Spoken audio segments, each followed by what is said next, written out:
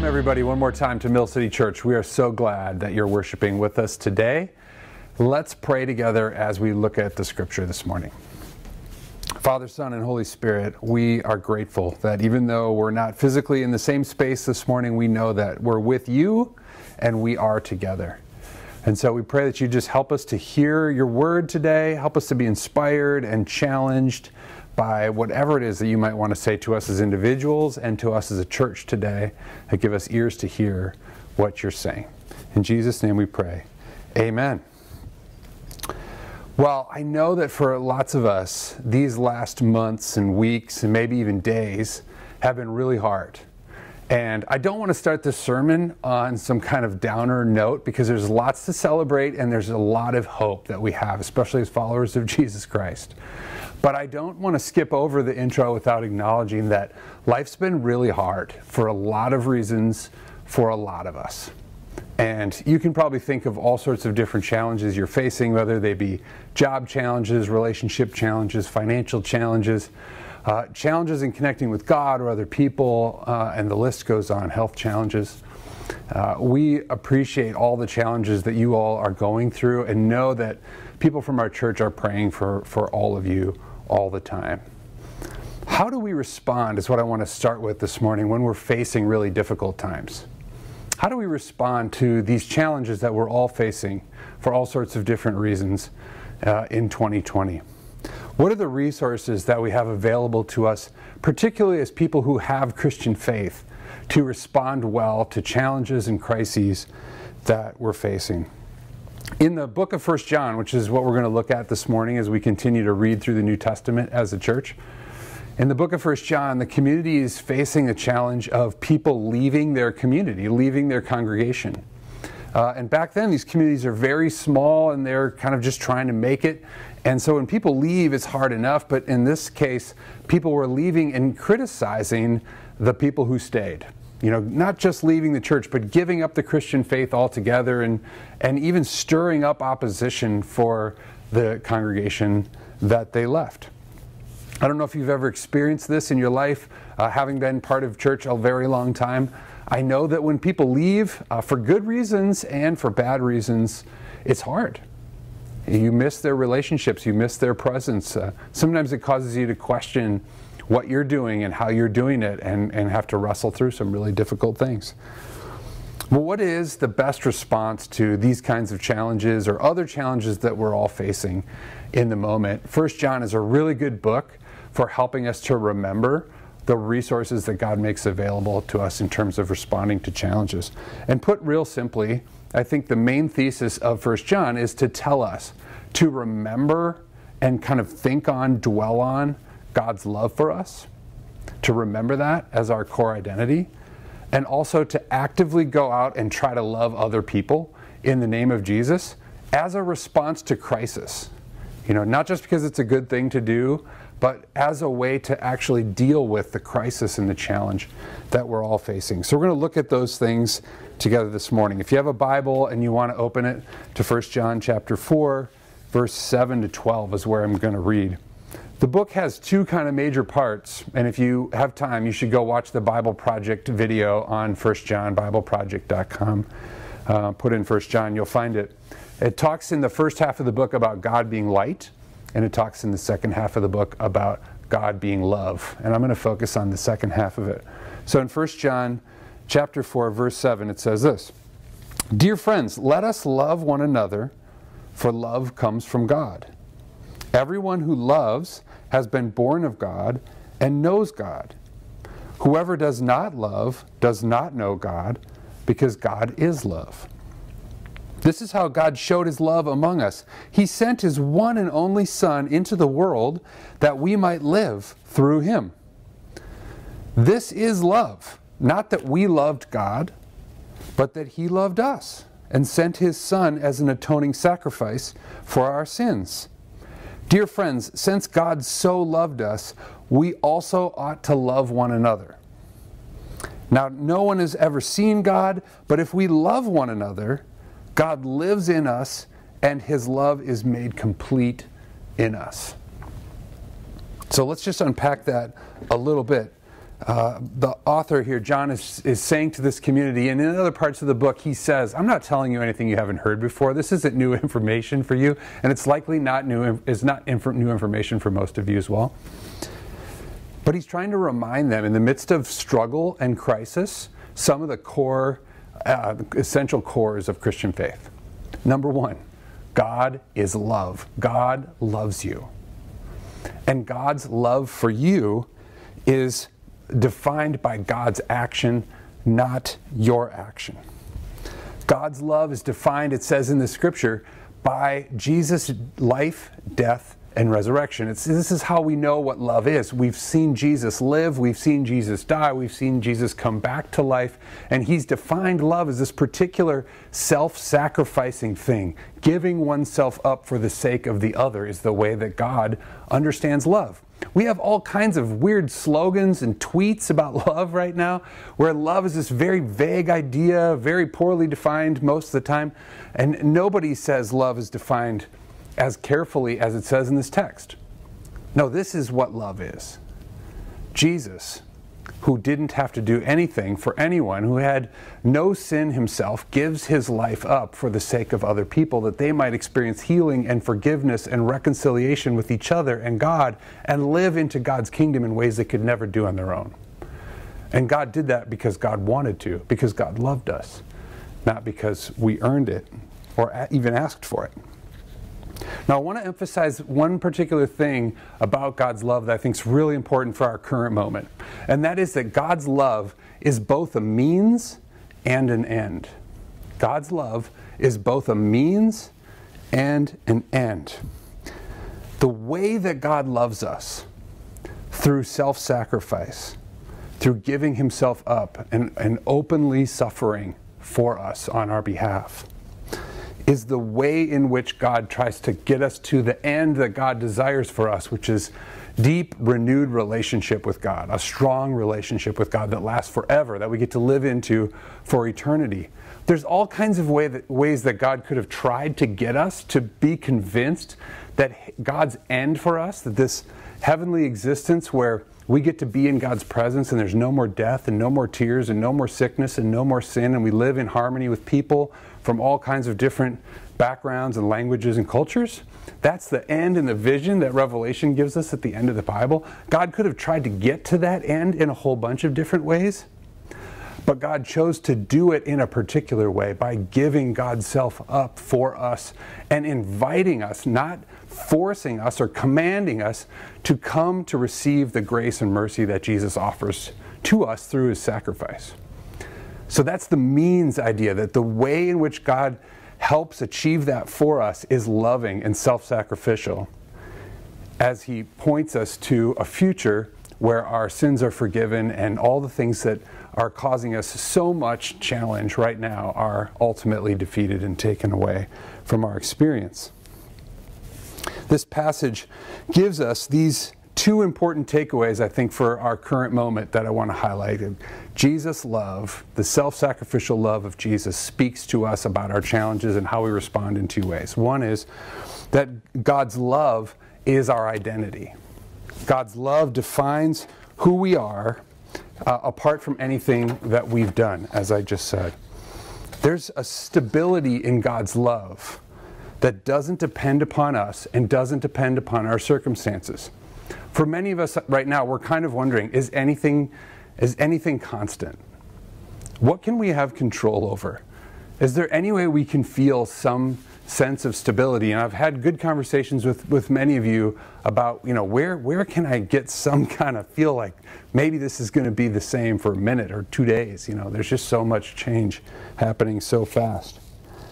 My friend Eric Mortensen, who's going through some personal health challenges himself, said to me recently as he was studying and thinking about 1 John, he said, it's amazing to me that my understanding of my relationship with God doesn't determine my relationship with God. That even if I'm not feeling connected to God, even if I feel like maybe I've been distant from God, God has already decided that God loves me. And that's stable. And that's concrete. And it doesn't change. So whatever you're going through right now, whatever challenges you're facing, one of the ways in which you can respond as a Christian person is to remind yourself and to remind each other that no matter what happens to us, no matter what circumstances we face, God's love is constant. That should help us take a deep breath. Maybe you want to take a deep breath right now.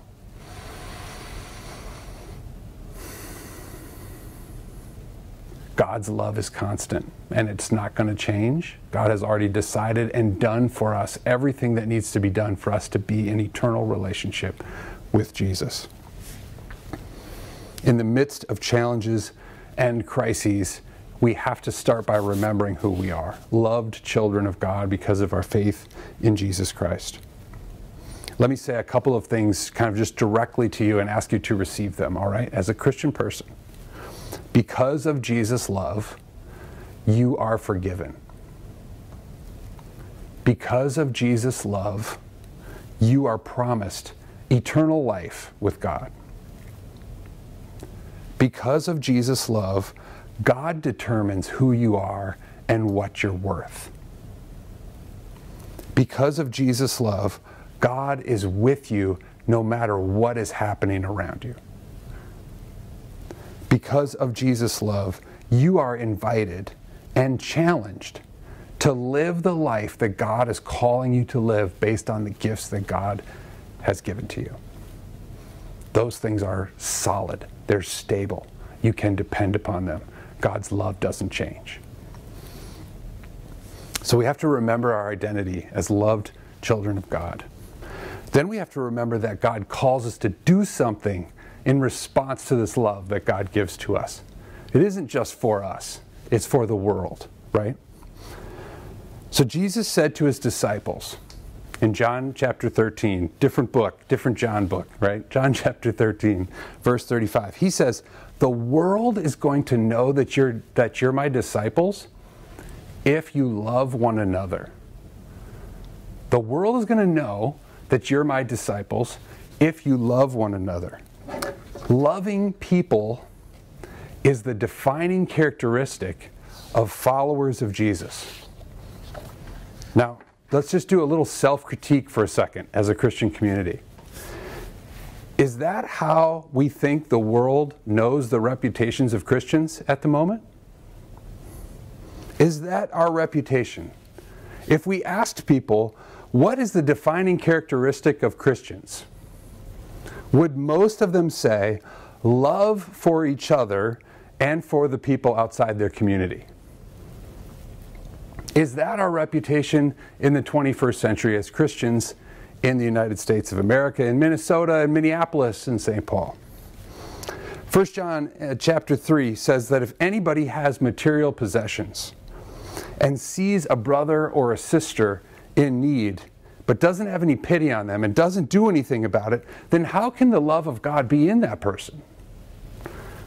Dear children, it says, let us not love just with our words and with our speech, but with actions and in truth. God's love is for us and it's solid, but God calls us to respond to that love by loving other people tangibly, concretely, in the ways that God invites us to. I want to introduce this short video, it's just a minute and a half to you, by a guy that I've just recently discovered named Dr. Greg Thompson. He's a PhD, a Martin Luther King Jr. scholar, who's researched how Christian love was at the center of Martin Luther King's public engagements and teaching. And he made this short video that I think is challenging. You might not agree with everything he says, but I think it's challenging as we think about how we politically engage as Christians, especially in the midst of this election season. So I want you just to watch this minute and a half video as we think about how God is calling us to act in love towards other people. Here it is. When you talk about things like the culture wars, or when you talk about strategies for Christianizing America, or any of this kind of stuff, you have to understand that at the heart of that is the lie of control. And that is, we have to renounce that, because what we're doing is we're not talking about how to control America. We're talking about how to use agency that God has given us and given our neighbors to create a more just society for everybody. And that is what Christian political engagement is about. It is about, not about control. It is about the use of power for the good of others. And that's why when you see these political figures making these sweeping statements, it's inevitable that they take on a messianic character, because there's only one who has control, right?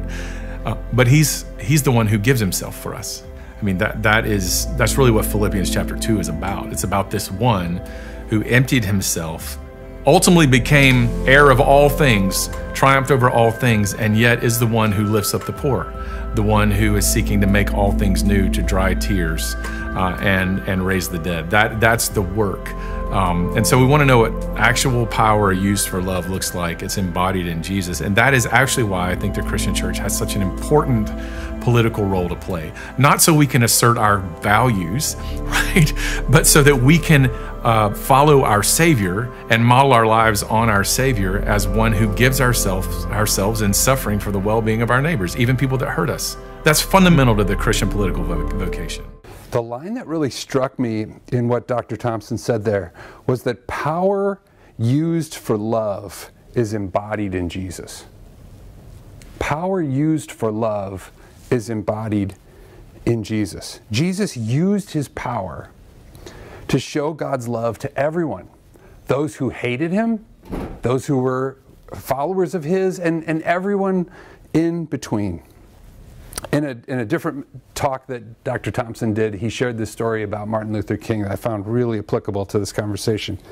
It happened in 1956, I think. Dr. King's about 26 years old.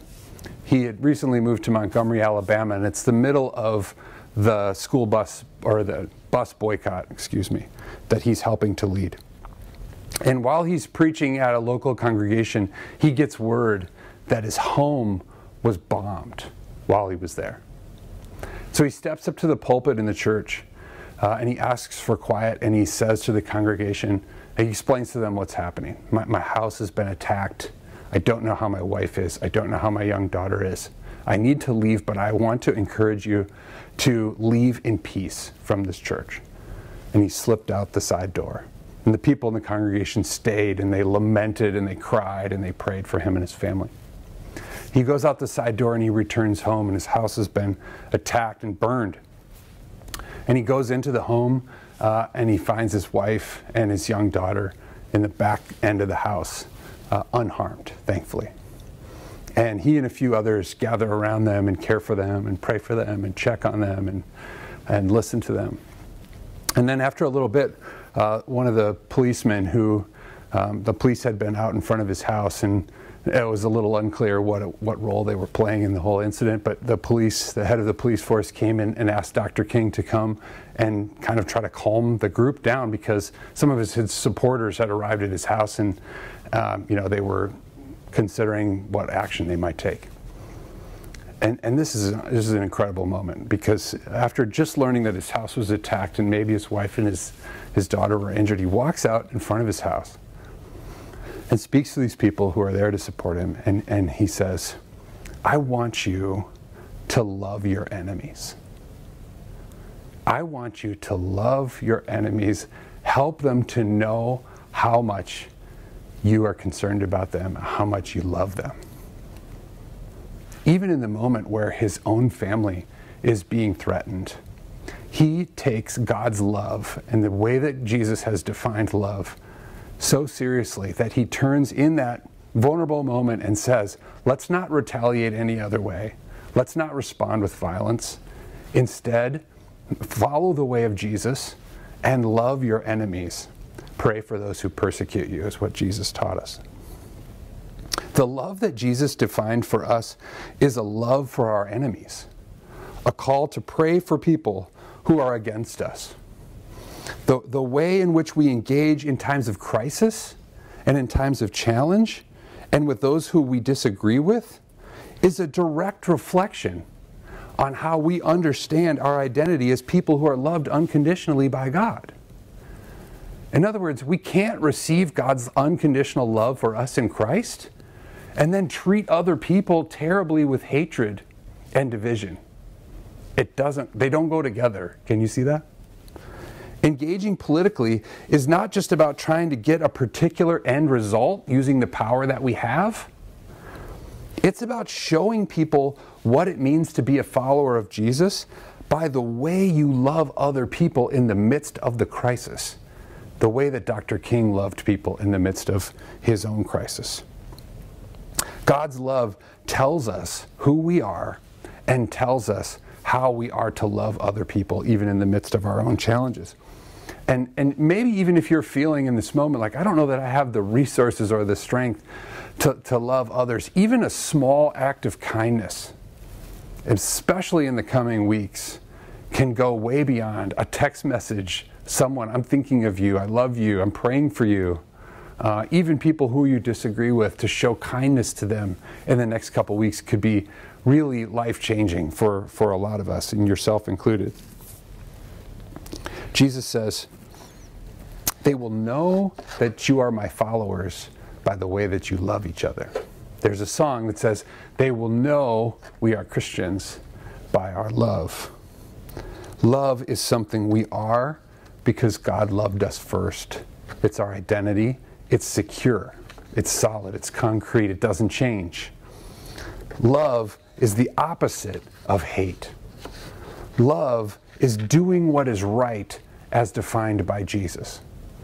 Love is patient. Love is kind. Love's not envious. It's not jealous. It's not self-seeking. It's not rude. Love is an action. It's something that we do each and every day. Love is giving out of what we have to help those in need. Love is how God wants to be known in the world. Followers of Jesus are supposed to be known for their love for each other and for others around them. Love is calling us to pray for our enemies. Love might be calling us to pray for those we perceive to be our political enemies this week. Let us be defined by God's love for us and for our love for those around us. Let us, by the power of God's Spirit, go out and love our communities in the name of Jesus this week. Let me pray. Jesus, we need your help. We need to remember in the midst of the challenges we're facing how amazing the love is that you have for us. It's so easy for us to forget that. So remind us in these moments as we take a few deep breaths in this time we have together. Help somehow supernaturally, God, communicate to our hearts the value and worth that you place on us. A value and worth so immense that you are willing to give your life for our sake, for our healing, for our forgiveness. And God, don't allow us to just receive that love, but then to also see these opportunities that we have this week. Help us not to get caught in participating in things that make divisions worse or cause more disunity. Help us to love people, not just with words, but with actions. Help us to build your reputation this week, that Christians aren't just people who vote a particular way. They're people who love in ways that other people want to emulate, so that Jesus would be known in this country because of the way that we love each other and we love those that you put us in relationship with. Let us be known first and foremost for our love. We need your help. Lord, have mercy. In Jesus' name we pray.